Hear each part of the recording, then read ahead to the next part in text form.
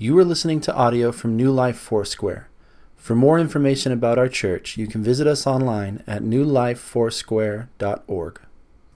We are learning, this new series is called Life's Greatest Lessons. Now, I think the most important lessons that we all learn are the ones we experience ourselves. For example, parenting. Any parents in the house? A lot of you. A lot of young people I see here. So parents, remember the first time you became a parent? 14 years ago, my wife was pregnant with our first child, Caden, and we did all the parenting classes, we read the books, we listened to the advice of all these other parents who've been there and done that. But when did we really start learning about parenting? It's the second one. It's when this boy came home. My little boy came home, and we suddenly realized that this tiny human being was going to teach us a lesson every single day, not just about parenting, but about patience, about responsibility, about teamwork, self-sacrifice, priorities, love, all those lessons you learn from becoming a parent. And then 2 years later, our second child came along, and I thought, we got this. I'm an expert at this parenting thing, right?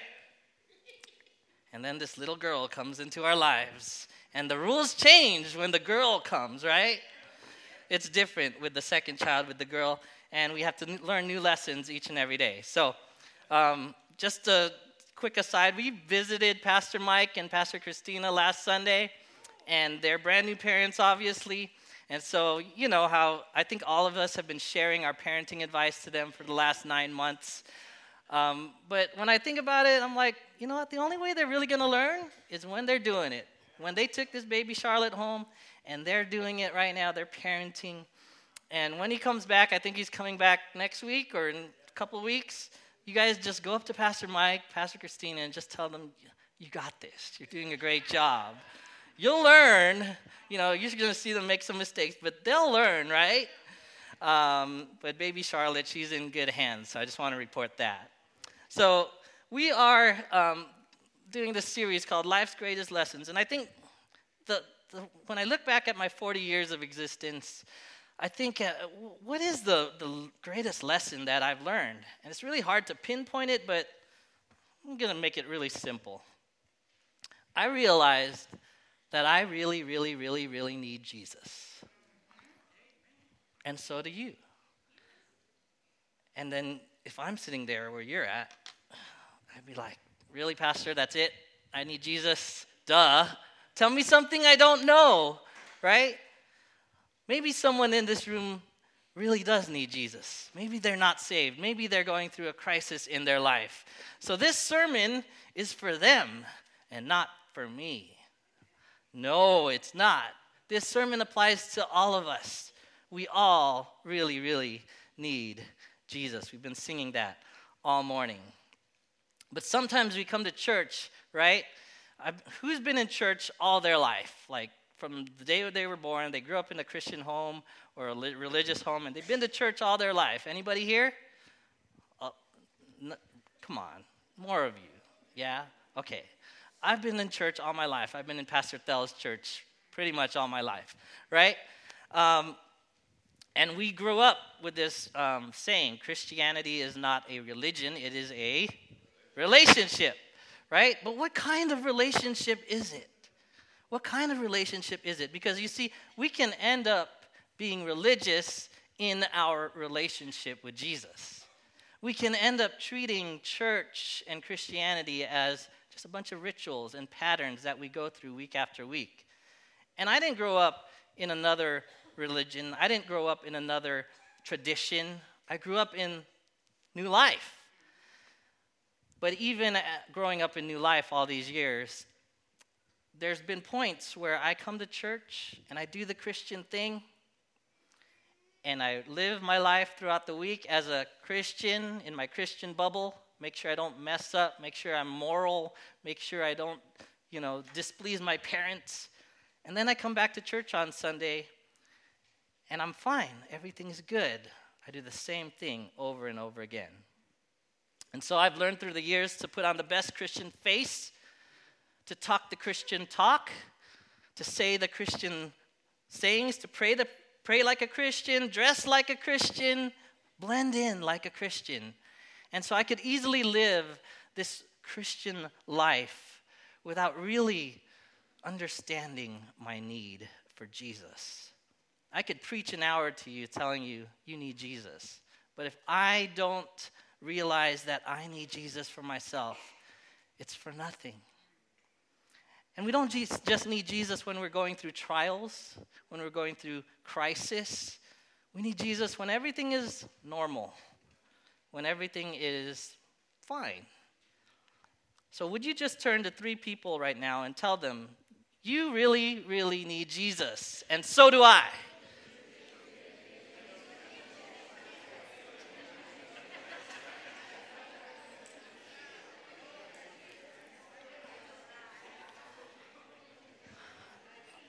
All right.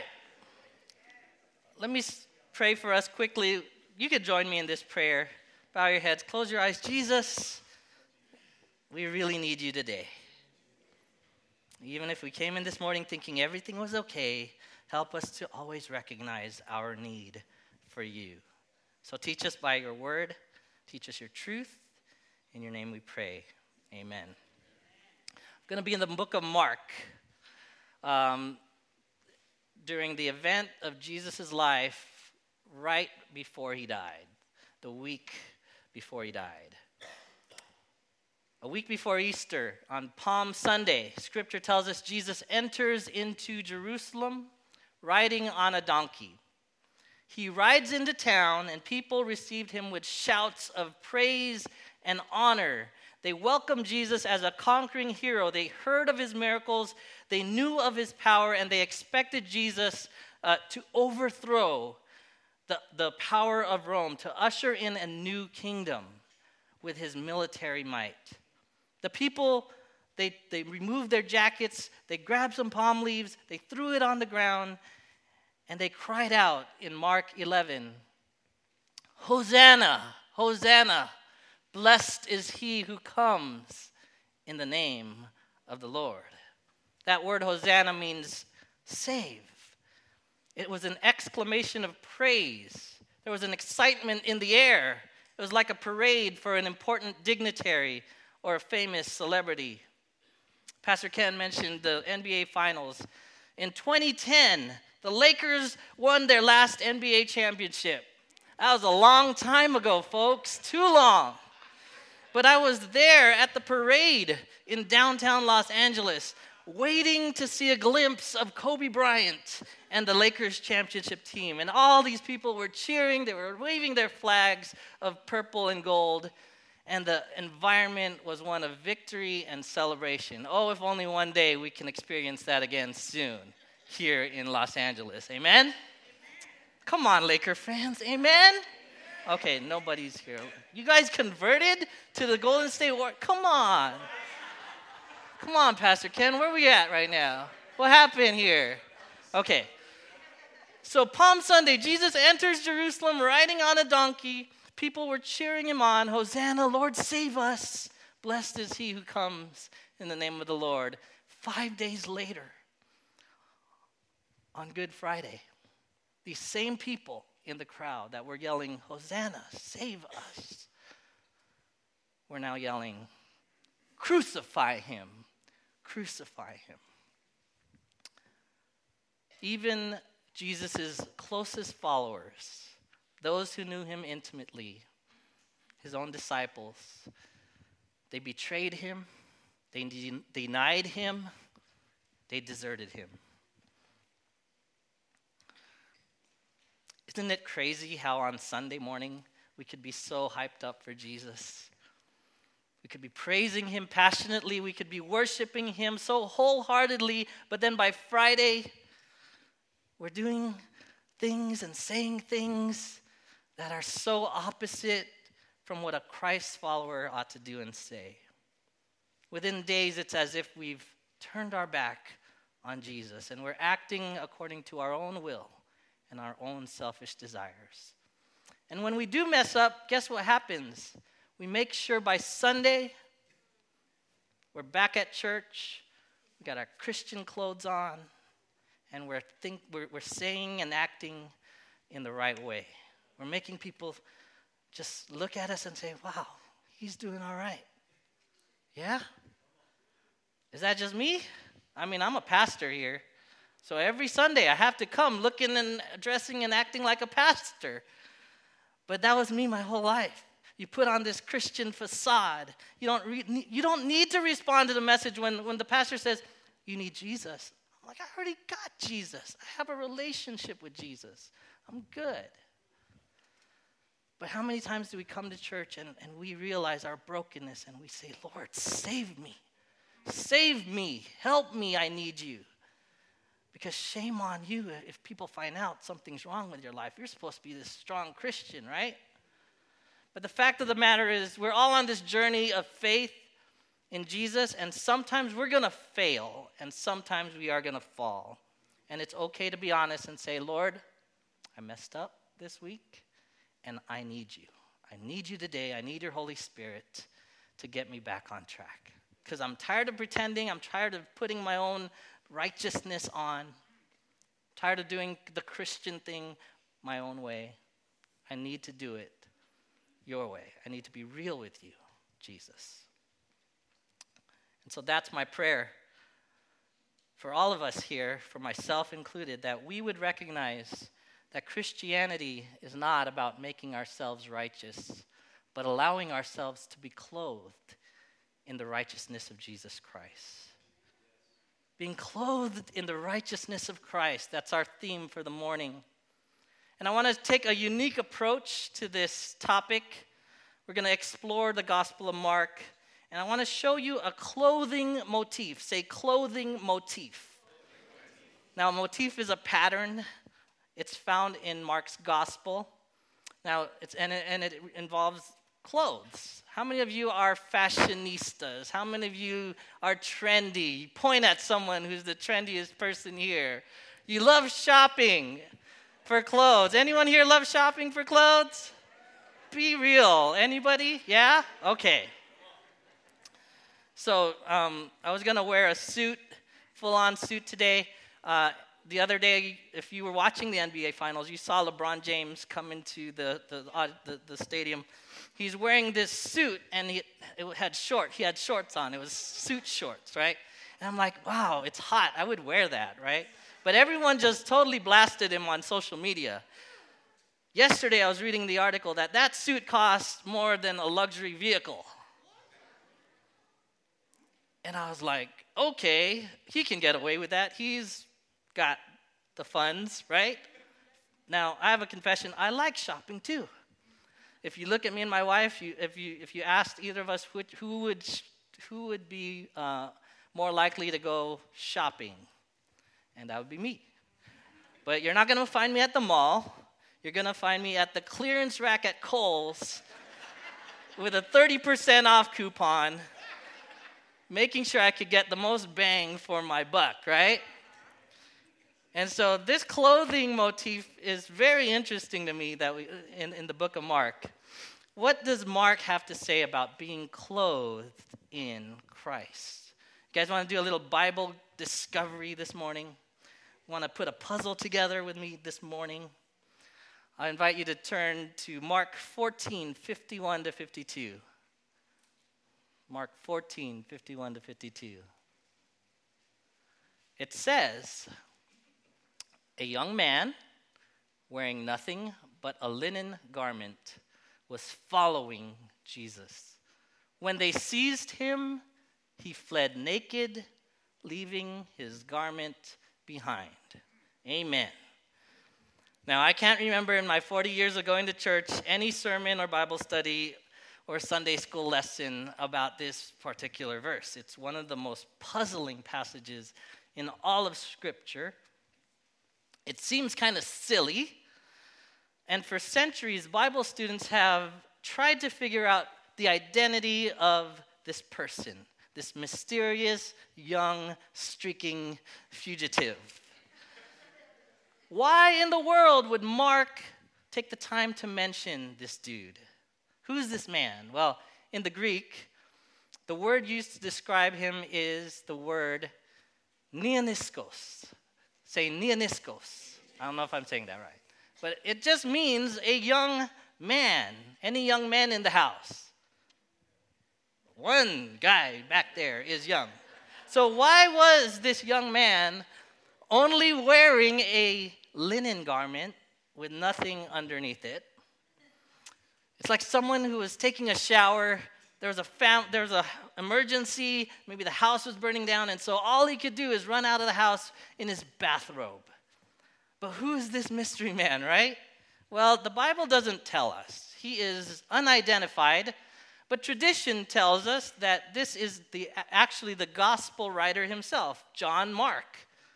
It's just a theory, but the theory behind this identification of this man as Mark is that the upper room where Jesus and his disciples held their Last Supper, this upper room was in the home of Mary, the mother of John Mark.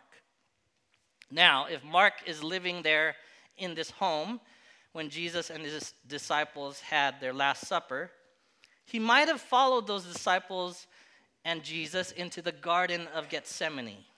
And in his haste, maybe Mark was wearing only a linen sheet. He kind of just snuck out of the house in his pajamas.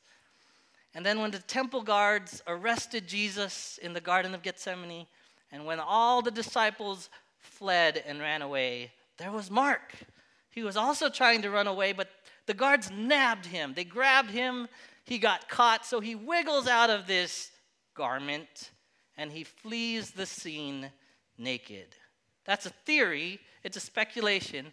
The Bible doesn't tell us who this man is, but why would this gospel writer Mark put himself in the story in such a humiliating place there?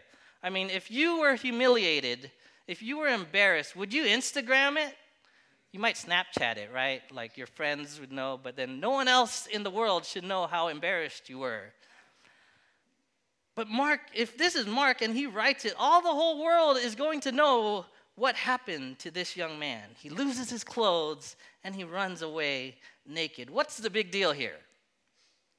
Stay with me. There's a clue in Mark chapter 16 that connects us to this young man. Mark 16, three women visit Jesus' tomb on Easter Sunday morning. And the large stone that covered the tomb is rolled away. And Mark 16 tells us as they entered the tomb, they saw a young man. That same word, neoniskos.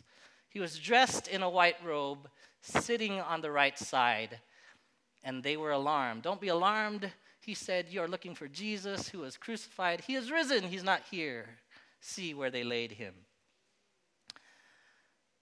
Notice the phrase used to describe this person. In all the other Gospels, who is there at the empty tomb? An angel. An angel. Mark does not use the word angel to describe this person at the tomb. He uses the same word, neoniskos, young man dressed in a white robe. Now, was it an angel? Probably, most likely it was. But there's a reason Mark used this phrase, young man. So perhaps he's connecting it to the young man who fled naked. In the previous scene, this young man is naked. In this scene, the young man is dressed in a white robe. Is there a significance to the white robe? So I did more research, and I found that in Mark 9, when Jesus is transfigured on the mountain, it says after 6 days, Jesus took Peter, James, and John with him and led them up a high mountain where they were all alone. There he was transfigured before them. His clothes became dazzling white, whiter than anyone in the world could bleach them. Jesus' clothes were dazzling white. A little more investigation. Go back to the young man in Mark 14. What was he doing? This young man was following Jesus. Now, the word used for following in the Greek has to do with this close companionship. He was not just a casual observer. He wasn't just a little ways behind following Jesus. He was closely following Jesus. Mark uses this strong word for following.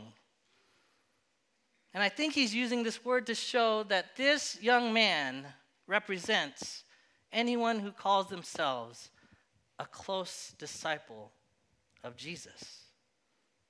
He's not just a fringe onlooker. He's not just a curious bystander. He's a young follower of Jesus. Any young followers of Jesus in the room? My goodness. Amen. Youth, where are you at? Smile. Okay, if there's a young person sitting next to you, like high five them right now. Get them to wake. Yeah. Young followers of Jesus, are you in the room? All right. I'm going to tell Mike to give you some pizza or something. All right. Fast forward, right, to Jesus' death. Oh, sorry. Here you go. What's the man wearing in this first scene, this young man? He's wearing a linen cloth. He's wearing nothing but linen. Where else does those clothes show up in the Gospel of Mark? Mark 15. Joseph of Arimathea, a prominent member of the council, was himself waiting for the kingdom of God, went to Pilate and asked for Jesus' body. Pilate was surprised to hear that he, or Jesus, was already dead. Summoning the centurion, he asked him if Jesus had already died. So when he learned from the centurion that it was so, he gave the body to Joseph.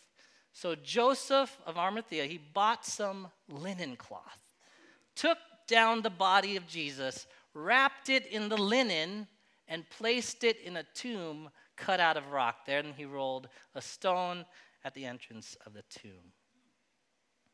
What kind of clothes was Jesus buried in? Linen cloth. It's the same word used to describe what that young man was wearing, and it's only used twice in the Gospel of Mark. What's the connection between what Jesus is wearing and what the young man was wearing? Are you with me so far? This is kind of like playing Sherlock Holmes. We're investigating a mystery here, right? One last clue. The young man fled naked, leaving his garment behind. In order to get a better picture of this man fleeing in shame, we got to recognize that all of Jesus' other disciples fled the scene. The verse before it says, then everyone deserted him and fled. Everyone deserted Jesus. Everyone ran away. Every disciple, including Peter, James, and John, ran away when things got tough. And so this young man who fled away naked represents all of the disciples who shamefully abandoned their Savior, their Lord. You guys know Judas, right? You think of him as the worst of all the disciples because he betrayed Jesus. No one wants to be like Judas. No one wants to name their kid Judas. I hope no one here is named Judas. Anyone? No? But the fact of the matter is that all of Jesus' followers at one point deserted him. They failed him. All of them acted in shameful and dishonoring ways. Disciples became deserters. Followers became failures. All were shamefully exposed. But listen, friends, there's hope. There is hope for Christ's followers who have failed Jesus at one time or another. There's hope.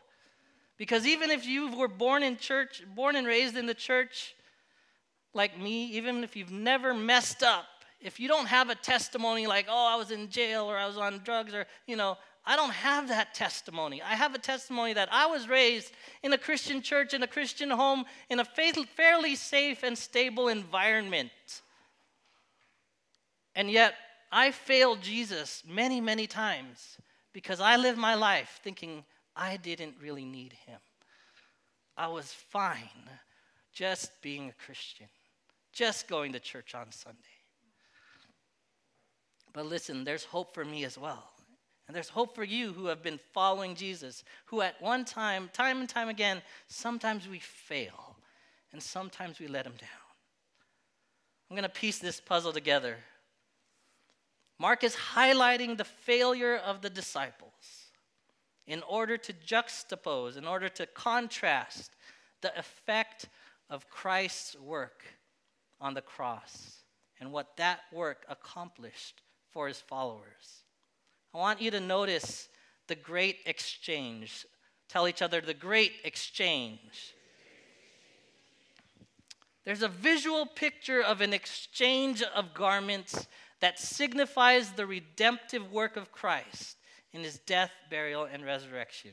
You see, Mark's young man, this young man who flees the scene naked, in disgrace, he represents followers of Jesus who fail. Those who abandon Jesus throughout the week and forget that they need him. Those who leave everything behind and they follow their own ways. Mark's young man leaves behind his own garments. And this act of abandonment is so shameful, so disgraceful, so sinful. And that linen cloth that is left behind represents, it's a symbol of his failure and his shame. But where is that linen garment transferred? Where does it go? Who does it go to? It goes to Jesus. Let me map it out this way. This young disciple wears linen. He loses the linen garment and becomes naked. He is stripped of his dignity. He is full of shame. And then we have Jesus, who is stripped of his dignity. He suffers a shameful death on the cross, and he is clothed in the same type of linen cloth as those he died for. But not only that, it goes the other way as well. At the transfiguration, Jesus, in that glorious moment on the mountaintop, his clothes became dazzling white. And then after Jesus dies, and after Jesus rises again, when the women visit the empty tomb, who is there to greet him? A young man who is dressed in white, a white robe.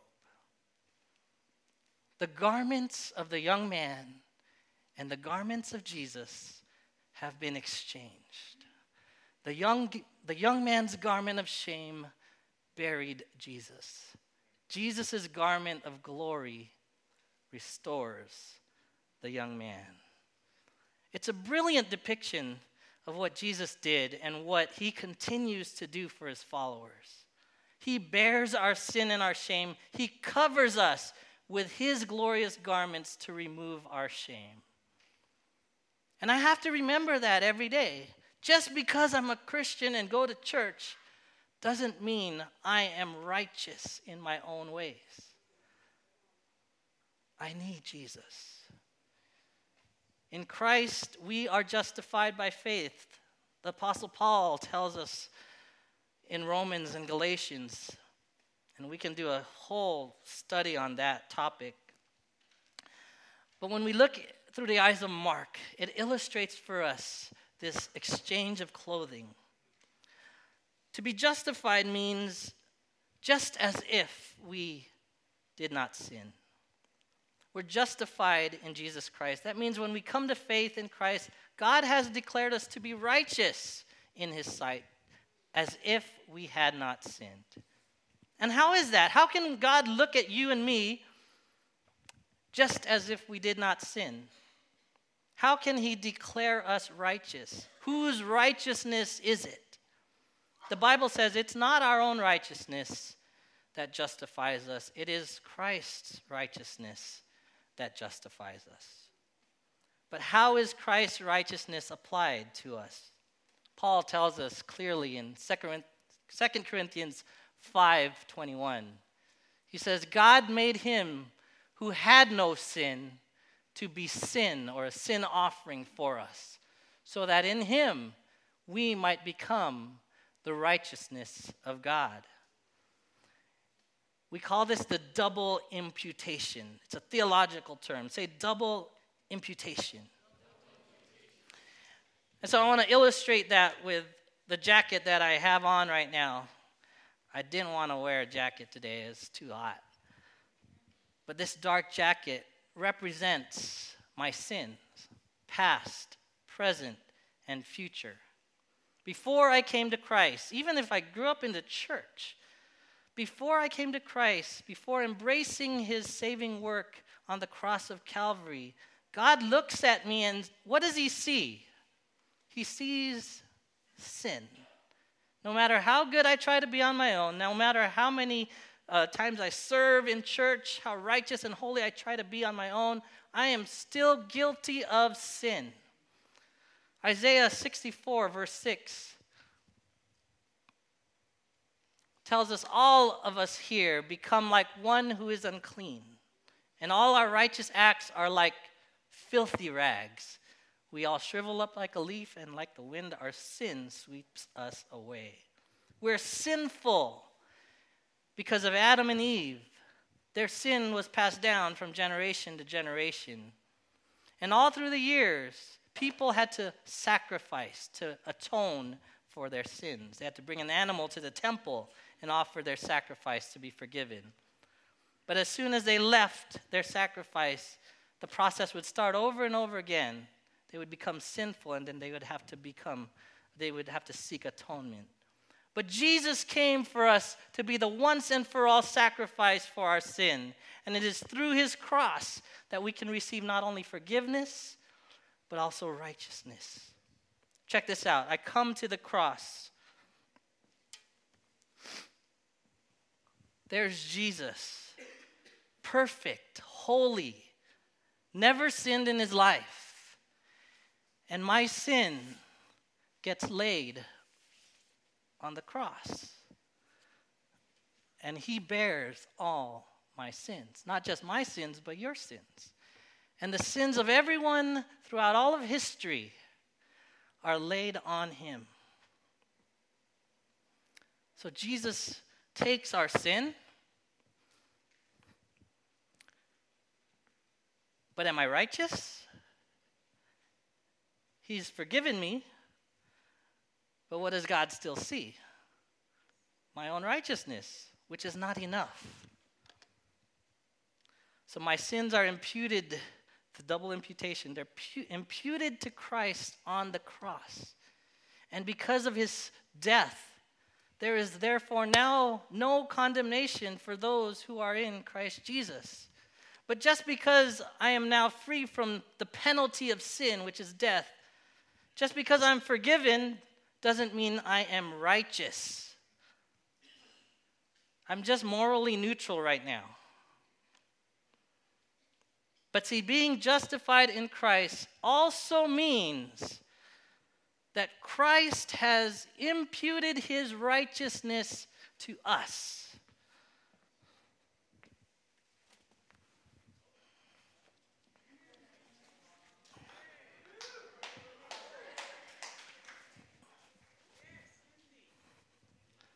Does this illustrate it fairly well, right? Isaiah 61 verse 10 tells us, I delight greatly in the Lord. My soul rejoices in my God, for he has clothed me with garments of salvation and arrayed me in a robe of his righteousness. Praise the Lord. This is the double imputation, my sins in exchange for Christ's righteousness. The great exchange, a lesson we need to learn each and every day, that we are not righteous by our own efforts. We are righteous because Christ has imputed on us his righteousness. Friends, Jesus did this for you and for me. Every time we come to church, we celebrate the fact that Christ's righteousness has been given to us. Our sins are on the cross. He paid for it, and he gave us his righteousness. Even when Christ went through Holy Week from Sunday to Friday, as people celebrated him when he came into Jerusalem, as people cheered him on, and then when they betrayed him on Friday, you know what he did? He died for them anyway. He made the final and ultimate atonement, the once and for all sacrifice for our sin. And so today, when we come to the cross in our shame, in our sickness, in our nakedness, in our nastiness, in our self-righteousness, we can exchange our sins for his righteousness. Can I get an amen? Amen.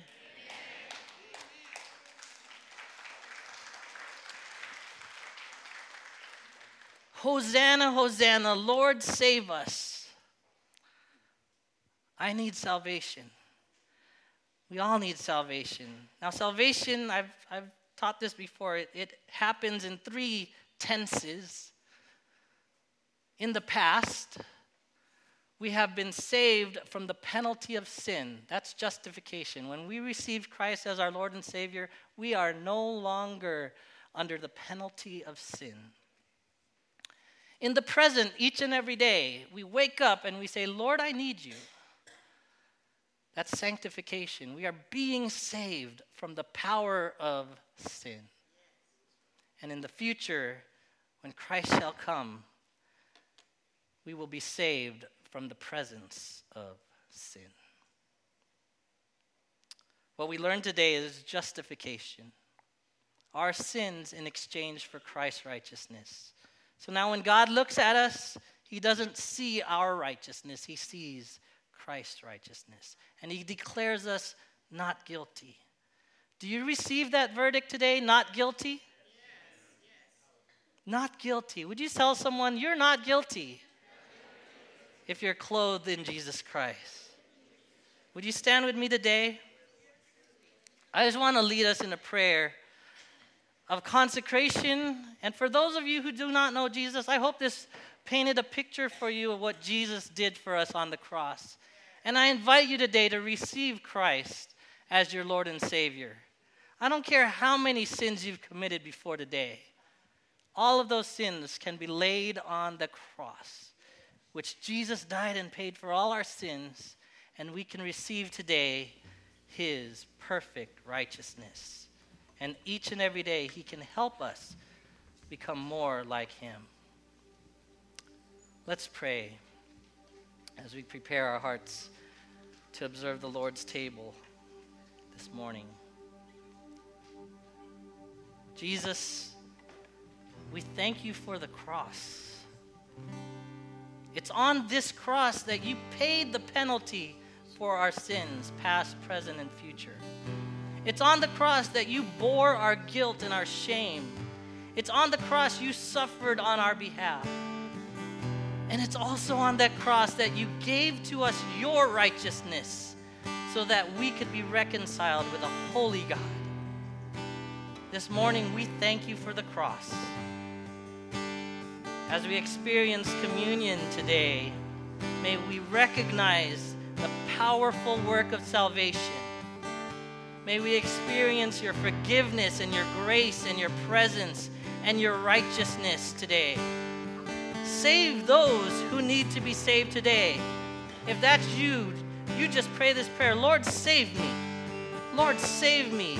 I come to you today and ask that you become my Savior and my Lord. I want to follow you. I want to follow you. I want to receive your righteousness this morning. And I want to walk not in my own righteousness, but in yours. For all of us who've been in church for a long, long time, and we've settled for our own kind of cruise control Christianity, help us to stand firm in our faith. Help us to each and every day depend on the saving work of Jesus Christ. knowing that there is now no condemnation for those who are in Christ Jesus. So Lord, as we come to your table this morning, we celebrate the resurrected Lord who paid the price for our sins and showers us with his righteousness. We love you, Lord, and we offer you praise in Jesus' name. And everybody said, amen. Thank you for listening to audio from New Life Foursquare, located in Harbor City and Norwalk, California. Feel free to make copies of this audio to share with others, but please do not charge for those copies or change the content in any way without permission. For more information, you can visit us online at newlifefoursquare.org.